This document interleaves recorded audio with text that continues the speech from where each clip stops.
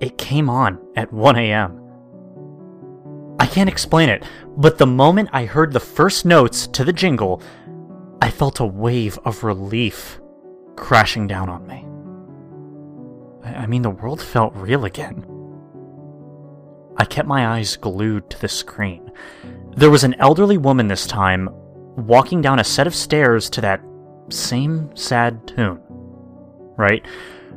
With her coiffed gray hair and her red sweater, she looked like a character out of a Christmas movie. The sweet old lady about to serve her grandkids chocolate chip cookies with a smile. She wasn't smiling now, though. Each time her right foot made contact with the steps, she winced, quickly shifting her weight to her left, bad knee. Once she got to the bottom, she rested on the banister and caught her breath. The next few clips showed her hobbling around the house. I realized it was the same one the others were shot in, and clutching at her kneecap every few seconds.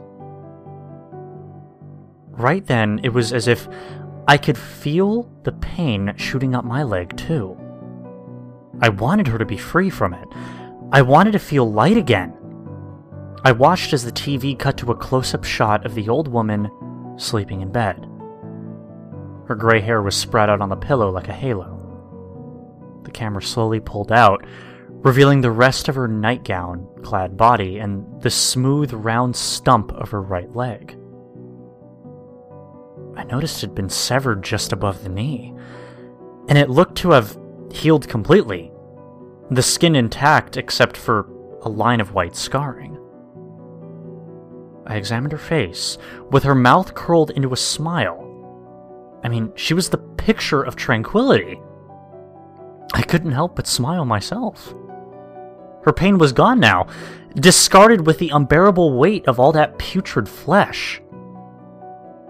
For the first time in a long time, I felt at ease. Perfectly content, even. I kept smiling as the jingle ran again.